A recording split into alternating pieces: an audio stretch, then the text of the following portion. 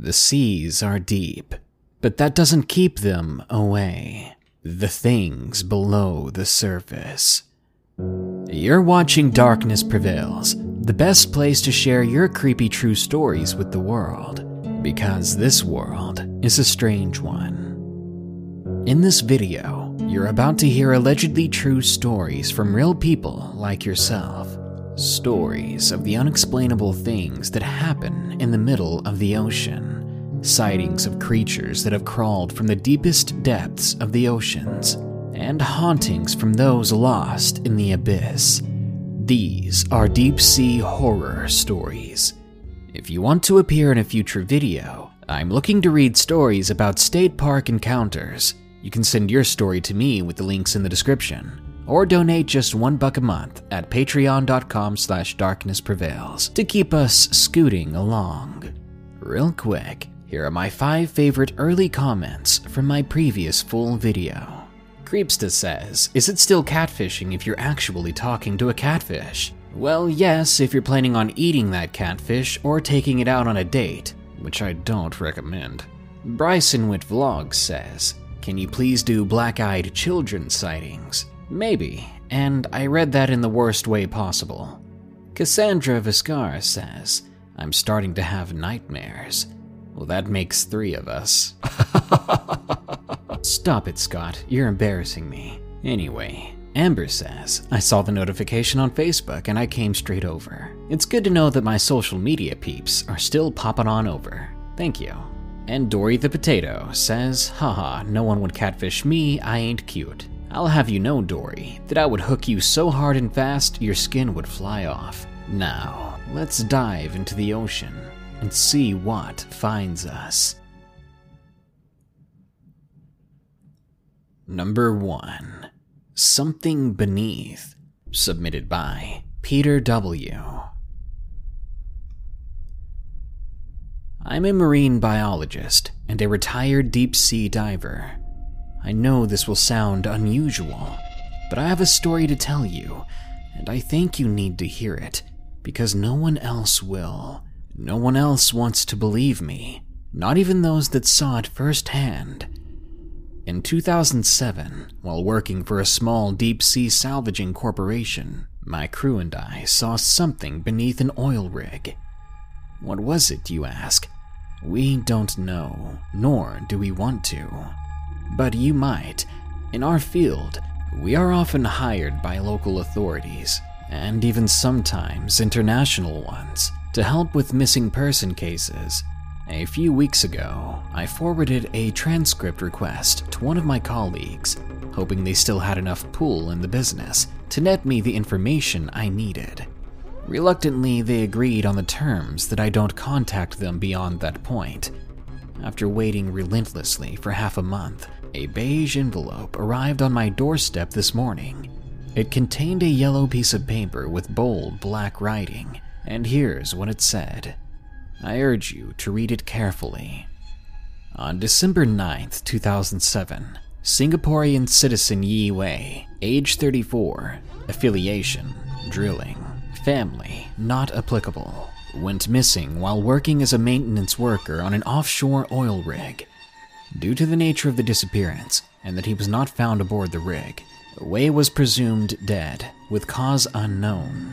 With suspicion of foul play after the report was put through by a coworker, the Singaporean government hired, redacted, to assist in locating the body if it was still present beneath the rig.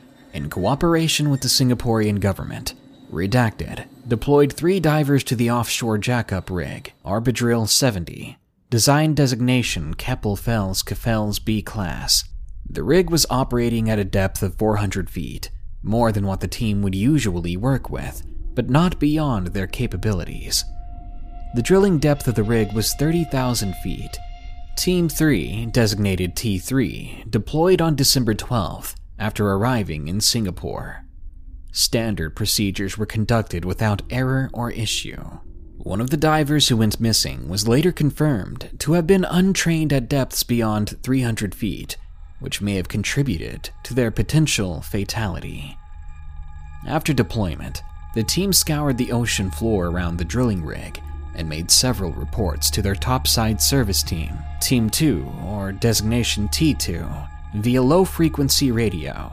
The team reported noises coming from the ocean floor, but became anxious and had trouble describing the sounds. Topside gave the order to continue the investigation under the assumption that the noises were being caused by the drilling mechanisms beneath the sand and rock. T3 continued with the task of locating any remains and any potential signs of foul play. One of the co-workers suggested a weight may have been tied to Wei's legs, but the proposal was dismissed as a baseless conjecture. 30 minutes into the dive, T3 resumed their reports of noises coming from the ocean floor, increasing in amplification as time went on. T3 made a request to be immediately extracted from the water. Topside began preparations for decompression and organized surfacing procedures. Reports from both teams vary at this point, and neither scenario has been confirmed. Senior diver Davis, one of the divers from T3, reported that the noises were still intensifying and the vibrations became physically distressing. Radio contact was lost within 30 to 40 seconds of the report. Topside became concerned that the rookie diver Keller would attempt to surface prior to decompression and run the risk of hypoxia. T2 continued to obtain radio contact with the submerged divers, but instead resorted to deploying an auxiliary diving assistant to continue with the decompression procedure. Divers, redacted and redacted, both reached the decompression chamber. The rest is classified. That was it. That was how it ended. I tipped my coffee into the sink and immediately grabbed the document, and I began to transcribe it into my desktop, just in case. I was determined to put together the rest of the story. If the report wouldn't say what had to be said, then I would. And this is why I'm writing to you now. The report was fairly accurate, I will admit. Yi Wei was confirmed missing on December 9th, but nobody really knew if it was foul play, an accident, or something else. The company I worked with often did pretty standard salvage procedures. Cars that had fallen into lakes, sunken vessels, and even derelict boats to be detonated. But, like I mentioned before, we also often worked with local and sometimes international governments on legal cases, hence why we were helping with a potential murder case. You already know a lot of the story, so I'll cut to the part you probably want to hear. We were underwater at a pretty ridiculous depth. To put it into perspective, Everest reaches 29,035 feet. This drill, just beneath the surface, would go on for another 30,000 feet, on top of the 400 feet between the sand and the water's surface, and much of that depth was drilled into the earth. We were right down there at the ocean floor, nearly as far as humans could dive. You never really get used to the sensation at being at such incredible depths, having an endless abyss of darkness all around you, knowing you can't swim to the surface because if you do, the pressure would end you. There's such a heavy feeling of reliance on the surface team to get you out of there that you begin to feel a little helpless. The noise didn't help. We were searching around the metal supports of the oil rig structure, basically 4 massive pylons thrust into the ocean floor to hold the surface platform up.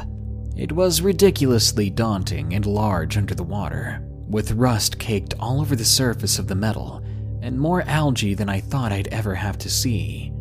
A couple small schools of fish circled us as we scoured the place from, well, bottom to bottom. That was when the noise began. It was subtle at first, and it wasn't just one sound. It was like a mix between a roller door opening and a mesh sliding door opening and closing loudly. But at the same time, it was so distant and quiet. But it didn't go away. T-32, Mike, do you hear that? I remember asking my co-diver, Mike Davis. I was using my flashlight to search the sand for any source, but the visibility was so poor I could barely see 50 feet ahead of me. It still sounded incredibly distant, like it was far, far beneath the surface. "The drill?" Keller, our rookie diver, asked. "That's at least another 30,000 feet down below us." I continued scouring the floor, and the sound started to grow louder, and yet the volume remained the same. It was growing closer. "Radio topside. This is giving me the heebie-jeebies." I proceeded to oblige the command, and radioed in to our surface team that there was an unconfirmed noise originating from beneath the surface. After a little while, they gave the order to continue our search. Reluctantly, we did so, until the noise grew again, and again, and again. It had slowly turned from two separate, smaller sounds into a single loud noise, like an air raid siren screeching at us from below the depths. It continued to rise closer and closer, and we could feel the ocean floor shaking. "What the? Call surface again, now, Wesker." I cursed and made the call to ready the decompression chamber. We were leaving then and there, whether they agreed to do it or not. The noise continued to roar towards us, and the sand was shifting with its vibrations. My first thought was that the drill beneath the surface had broken and was coming up towards us, but it didn't take me long to disregard that as utter nonsense. Every potential option ripped through my mind as we swam upwards as far as we safely could, while waiting for the diving bell to be delayed. The noise grew closer and closer, until I was certain it was about to burst straight out of the sand. "Okay, that's as high as we can go. Stop here," I shouted to my two co-divers, knowing this was the limit before hypoxia could set in. I calculated it in my head, but checked my depth meter to be sure. "Are you kidding me? Whatever that is down there, it's not something I'm going to stick around to say hi to. If you try and surface, you know exactly what's going to happen to you." The noise was just below the surface. Its rising and falling, blood-curdling screech made my stomach drop. I checked my sub-to-surface radio for replies, but static was the only noise coming through. They should have deployed the bell and confirmed by that point. Our inter-team comms were still operational, though. "I'll take my chances," Keller shouted over the radio. I cursed at him, but the noise drowned out any sound I could make. It was so close, I could practically reach out and touch the sound. Its vibrations tore through the water and sent ripples towards us, outwards in all directions. I saw the silhouette of a diver resuming his strokes upwards before I shut my eyes as my head throbbed from the sound. It was at that point that I realized I couldn't even hear Davis talking anymore. Eventually, I must have blacked out. When I woke up, I was topside, being assessed by the auxiliary diver after decompression. In my hazy confusion, I never found out if Keller or Davis survived. Nothing significant happened from there, except a stern talking to from our dive commander. I was never to speak of this again to anyone, or consequences would be dire. That was it. That was my anticlimactic conclusion. Whatever happened while we were out cold, whatever they found down there had to be the rest of that report. And despite the cost, I need to know. I need to find out what is below the surface. This episode is sponsored by June's Journey. Do you believe in monsters? And given the chance, would you be brave enough to track one down on your own? In June's Journey, people are the true monsters, and you can live the story yourself rather than sitting back and listening to one. June's Journey is a hidden object game with a thrilling murder mystery set in the Roaring '20s. You play as June on the hunt for your sister's murderer. Discover clues through exciting hidden object scenes with beautiful and atmospheric illustrations and music. Victory brings you closer to new plot points and suspenseful answers. When not hunting for clues, you can customize your own luxurious estate island with gardens, buildings, and decor. Or chat and play with or against other players too, in the Detective Club, where you could even put your skills to the test in the Detective League. June's Journey is both relaxing and fun to play. With my busy schedule, I find it's the perfect game to pick up and play whenever I've got a free moment. It doesn't demand too much time, and it's pretty satisfying solving puzzles quickly and unlocking new clues. Can you crack the case? Download June's Journey for free today on iOS and Android.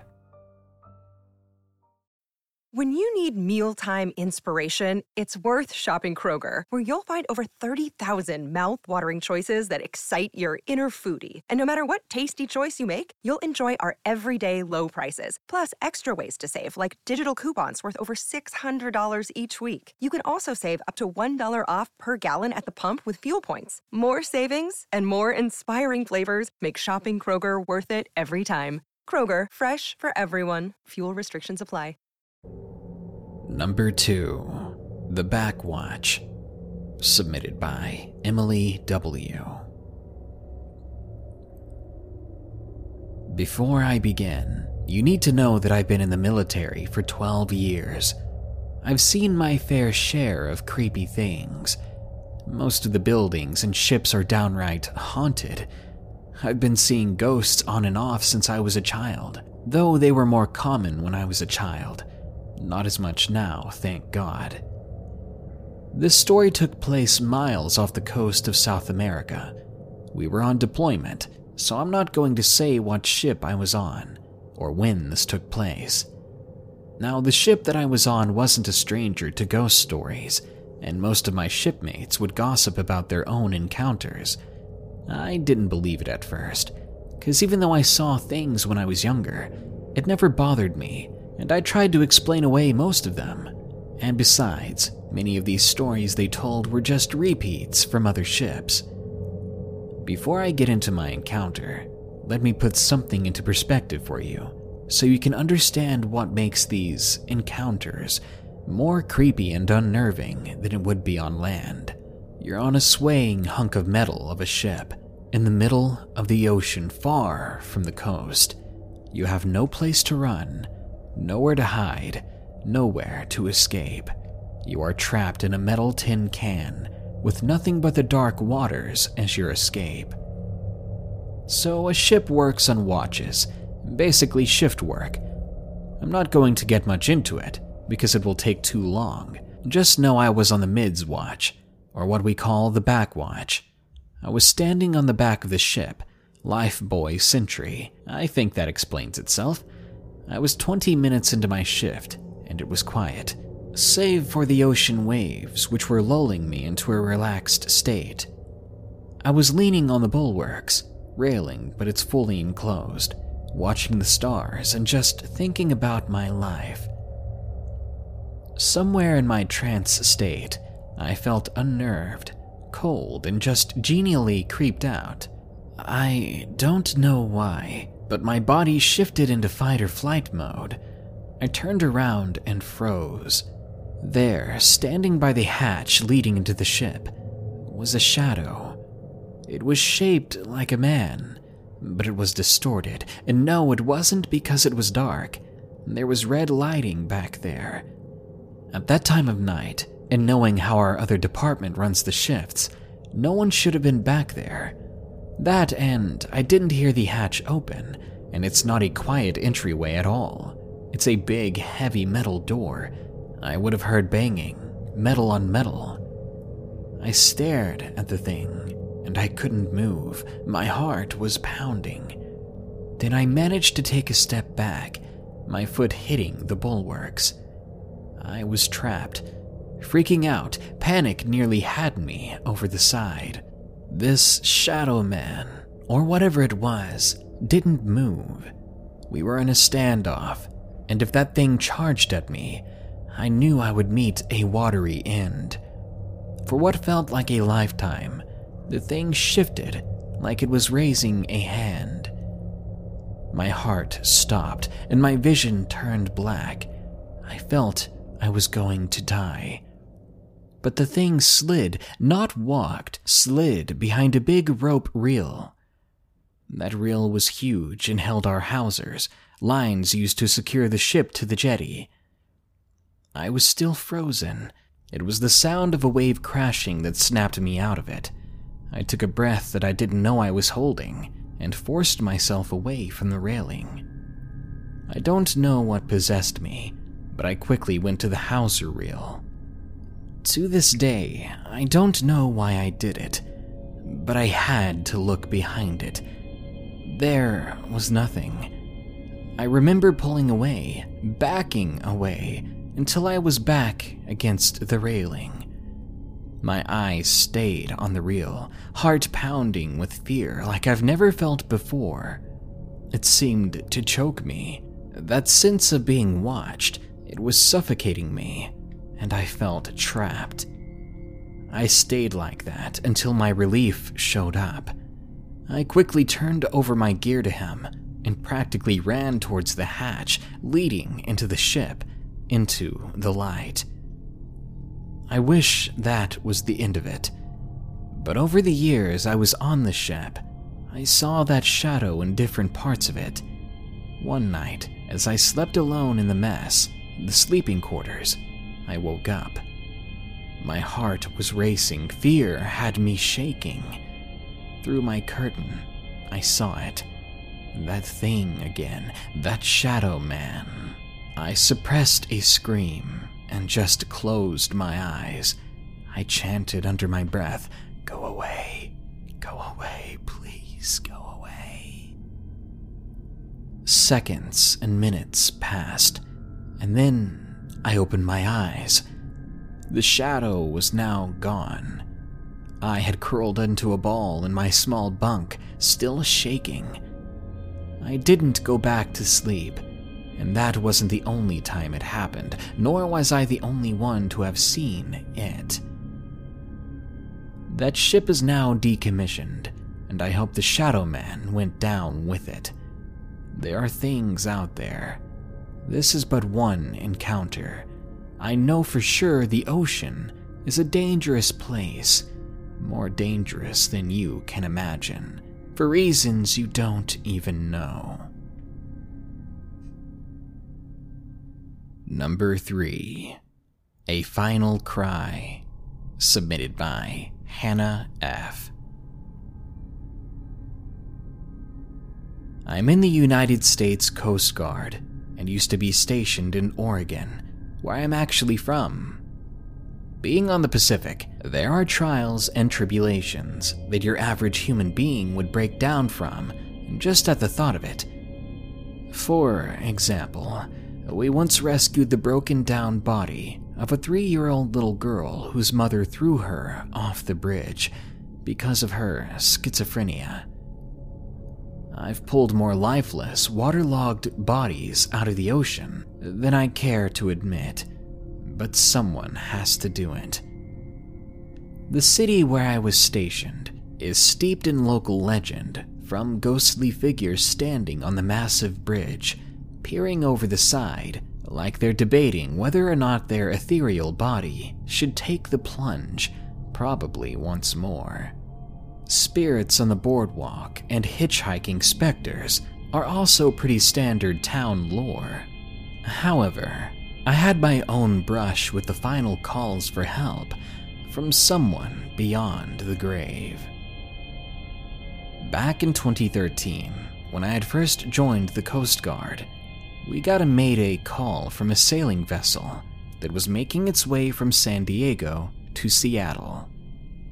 This was in November. The coast was a breeding ground of bad weather and awful life choices, especially for sailboats, which were notorious along the west coast. So, like any good guardsman, we loaded up in our motor lifeboats and headed towards the man with the now capsized vessel. It was 10 nautical miles away from our bay. However, when we arrived, there was nothing but debris. A couple of coolers, a life ring, and some rigging were the only things left of the sailboat, and because of the incoming hurricane-force storm, we had to turn around and head for home empty-handed, vowing that we would send helicopters and boats out as soon as the storm had passed. However, we knew that the chances of survival from such a circumstance were zip to nil, since the waters were no more than about 48 degrees Fahrenheit. With heavy hearts, we turned around and headed back for land. There's always that what-if question in your head that makes you wonder, but at the end of the day, you know you can't go back in time. So later that evening, I'm sitting in our communications center, monitoring the Marine Band radios, talking with my boss and best friend, when suddenly, a voice comes over the radio, and to this day, typing about it or even thinking about it gives me chills. Help! Mayday! I don't know where I am. The voice was so quiet, it sounded like it was coming from the bottom of a well. It didn't help that the storm was probably interfering with the radio. I picked back up, asking the vessel what his position and nature of distress were. There was never any response. My boss then came into the room and replayed that message. Now, on our electronic chart, we can pull up the caller's position. That's what he did. I watched as his eyes grew wide with horror, and he pointed at the chart. There was the sailboat's last known position before he had went down to rest on the bottom of the ocean floor. I can say with certainty that this was the man's final cry for mercy before the great Pacific swallowed him up for the last time. We searched for the man for 72 hours with lifeboats, helicopters, and local police and fire departments, and never found any other sign of the man. I've been in the service for over 5 years, and this is still the scariest thing I've ever had to deal with in my life. Number 4. The Water's Shadow. Submitted by Lizard Mom. I live on Long Island. I'm surrounded by ocean, so I know my marine animals. I've seen ducks, geese, swan, plovers, and gulls. I know the local fish species, and I've seen seals and sea lions. But this was something different. A chilly day last spring, my sister, Sophie, and our younger neighbor, Henry, went down the street from our house. We live on the corner of 2 streets, and down that street was a small portion of beach. Our little spot was a cute place to be in the summer, but the cold spring fog made the place a little more eerie. But I was used to eerie, or so I thought I was. As all 3 of us headed down the sloping road, the sand in sight and the pathway clear, we started to think of how many rocks we could find that day. It was a hobby of mine, and the kiddies had just wanted to be cool like their teenage role model. The sand dusted our shoes, and we knew we had to start our awkward trek down the rocky terrain to get to the beach. A harshly snappy wind hit us all at around that time. With your head down, looking intently at green and brown and blue rocks that could break under your feet at any moment, you don't really notice much. I was only alerted to a movement in the water by Henry. A small black mass was splashing in the water, only a few feet away from the shoreline, but it disappeared pretty fast. My first thought was it's only a duck, and I brushed off Henry's questions. Ducks often dove underwater to eat, and it's no big deal. That is, until we saw it again. A sharp black figure. It looked almost like a seal had bashed its head in on a rock, but the noise it made sounded nothing like seals. Not the ones I've seen, anyway. The noise was like bubbles, but bubbles blown into a whistle, high-pitched, short, and rhythmic. We weren't sticking around to hear it any further. All 3 of us went bolting up the rocks, and we didn't stop until halfway up the sloped street again. The only reason we did stop at all was because the noise had become deafening. I moved instinctively to grab Sophie, only to frantically grip onto nothing. I instantly turned on my heels, my head whipping around way too fast. My little sister was still on the rocks. Her head was pointing straight at the water. The creature we saw floating about 1,000 feet away. The noise continued still, though it was now getting quieter. Both Henry and I reached out to grab Sophie, dragging her off the rocks, but she wouldn't budge. "I have to go. See you later, I love you." Sophie took 10 steps towards the water, and my sisterly instinct said to shove her as hard as possible. She woke up in a way, startled by the sudden movement. I was almost too scared to let her know what was going on, so we all just booked it home. As moms are, our mother was skeptical, but the genuine fear and adrenaline running through our veins prompted her to get blankets nonetheless. We were all bundled up.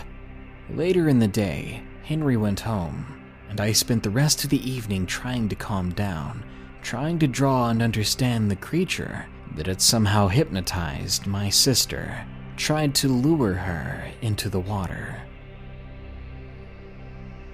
And number 5, The Day at the Beach, submitted by Anonymous.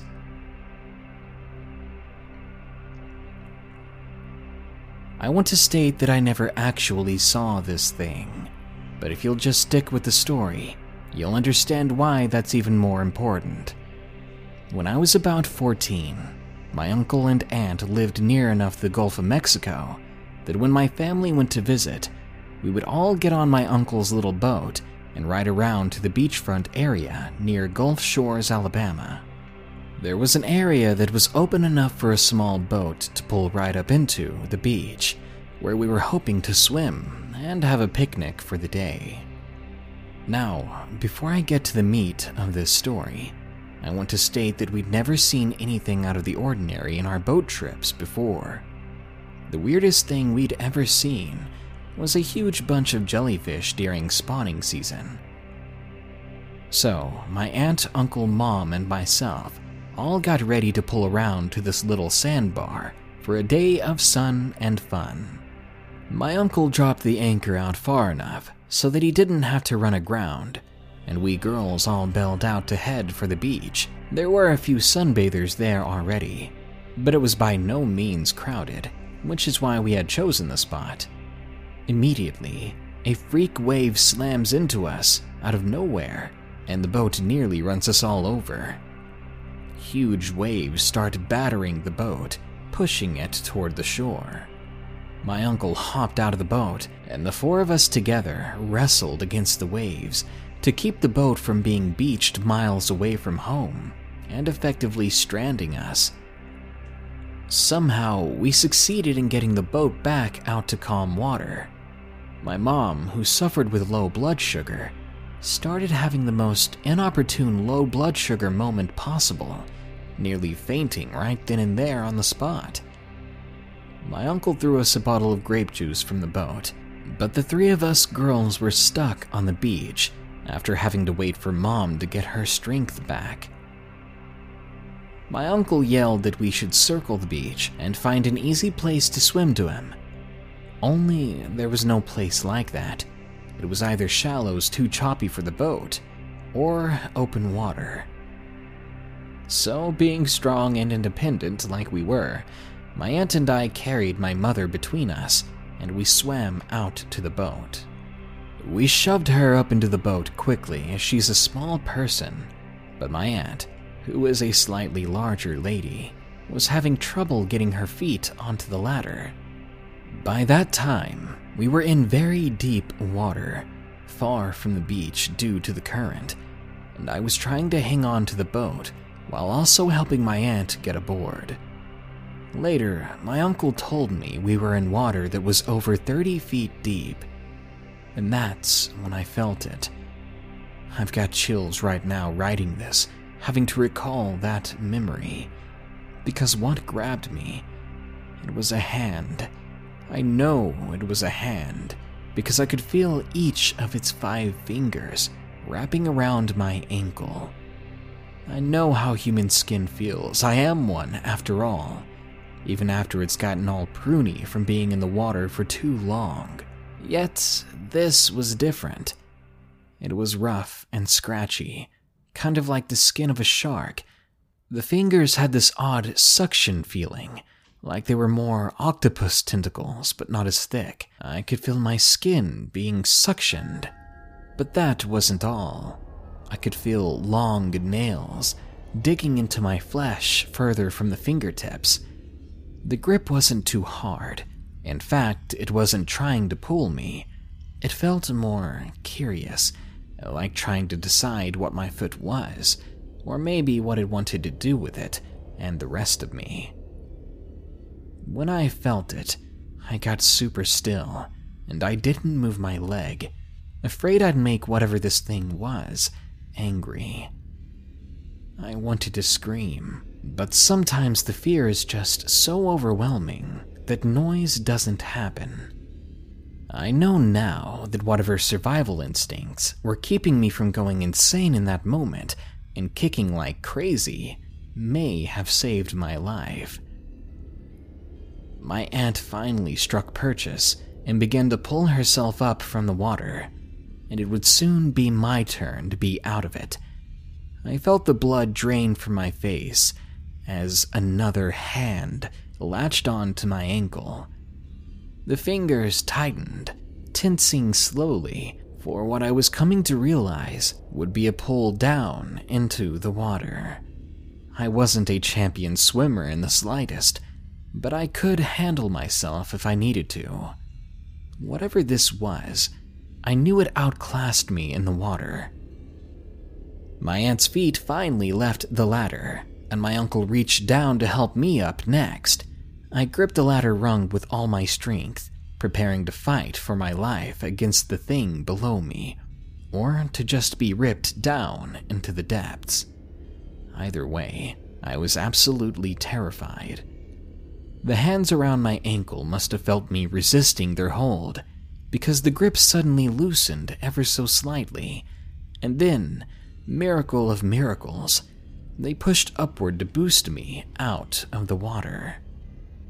Shaking with relief and terror, I tumbled into the closest seat, and my uncle drove us home, all of us too exhausted for any sort of swimming or picnics after such an episode. I never did tell my family or anyone what I had felt that day. I mean, who would ever believe that kind of story?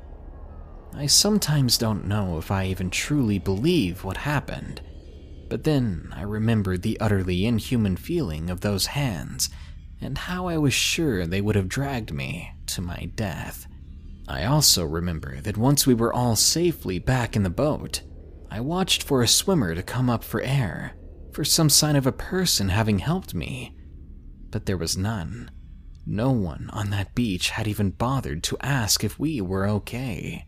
It had just been us. This makes me mad now when I think about it. There was someone who had, apparently, decided that we needed a little helping hand.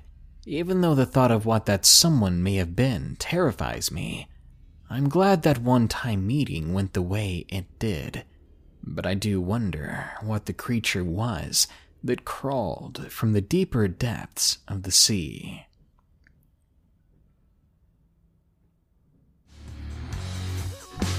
The oceans remain vastly unexplored.